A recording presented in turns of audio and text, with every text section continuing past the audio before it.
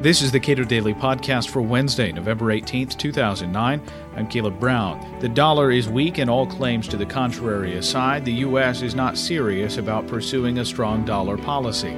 Cato Institute senior fellow Jerry O'Driscoll evaluates the president's visit to China and the dressing down of Obama's policies toward the dollar.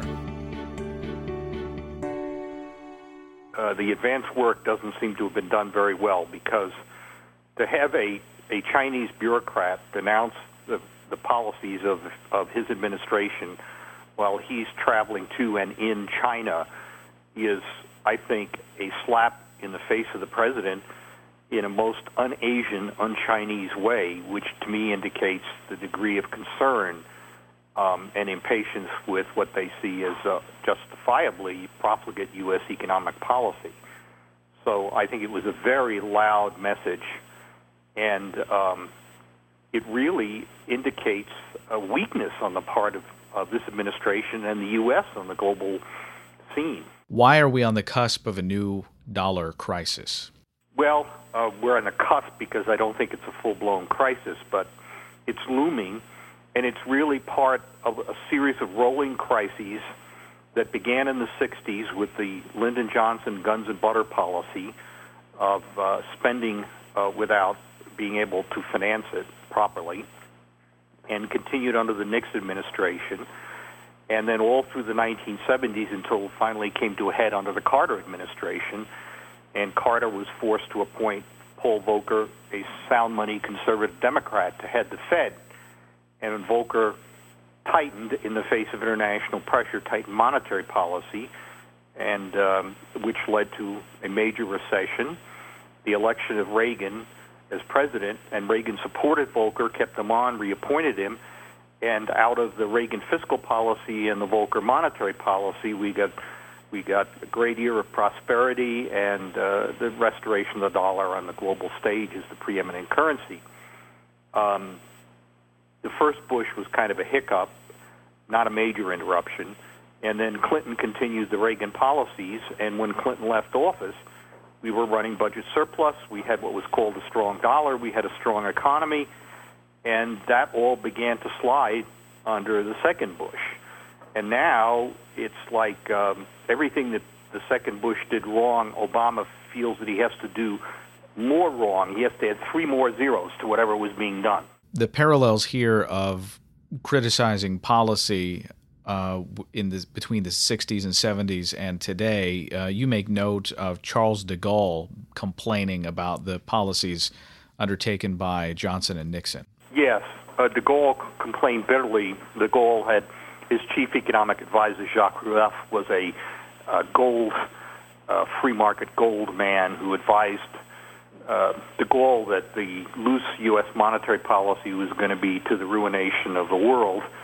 And so de Gaulle became critical, and he began demanding gold for dollars under the old Bretton Woods system, draining the reserves of the U.S. in the hopes that he would force either a tighter policy or at least he wouldn't be held, end up holding dollars. And this continued from Johnson into Nixon. Nixon decided in 1971, August of 71, to impose price and wage controls and close the gold window, that is, no longer permit countries to get gold for dollars. And that really set the stage for the system we have now. And again, it continued down through the Ford administration into the Carter administration, and finally the crisis erupted in the Carter administration, domestic inflation, falling U.S. dollar. Volcker, after he was appointed in August, sort of went off to meet with finance ministers and heads of central bank around the world to try to soothe them, and instead he was lectured on the need to have sounder U.S. economic policies, and he came back in October of 79 and announced an implementation of what was then revolutionary monetarist monetary policies, the kind of monetary policy that Milton Friedman had advocated. And that was a shock treatment. But again, it was the outcome of the world looking at the U.S., not caring about the effects of its policies on the rest of the world, and finally lecturing them. And that's what we've really seen now again today, recently over the weekend in Asia, And instead of the Europeans pushing back, it's the Asians pushing back. What has been Tim Geithner's experience in his visits to Asia? Well, he sort of ran ahead of the president and met a firestorm in Singapore and tried to soothe their concerns with words that they didn't take as credible. He said he wanted a strong dollar. I mean, that's just laughable. There's no policy he presented that would lead to a strong dollar. In fact, the policies he discussed are going to lead to a weak dollar.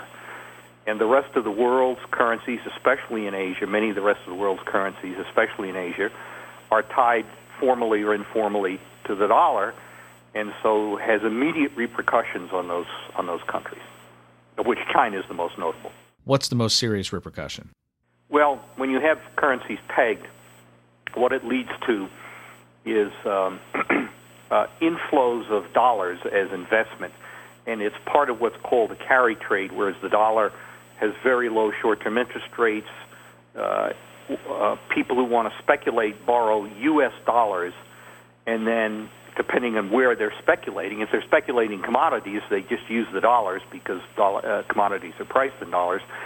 If they want to buy, for instance, local real estate or equities, then they use the borrowed dollars, convert them into the currencies at this fixed rate, whether it's in China or Singapore or Australia, and they create a bubble like we just had in the United States in our housing market. They're creating real estate bubbles throughout Asia, especially in Hong Kong and Singapore. Just unbelievable escalation of real estate, especially residential real estate, in these countries, and it's all fueled by the easy money policy in the U.S. So the Asian countries have this bubble going on. They know that it's bad, and they can't do anything about it because their currencies are tied to the dollar. Or they could break the tie, but then it would have other repercussions. Jerry O'Driscoll is a Cato Institute Senior Fellow and former Vice President of the Dallas Federal Reserve. You can read more of his work at cato.org.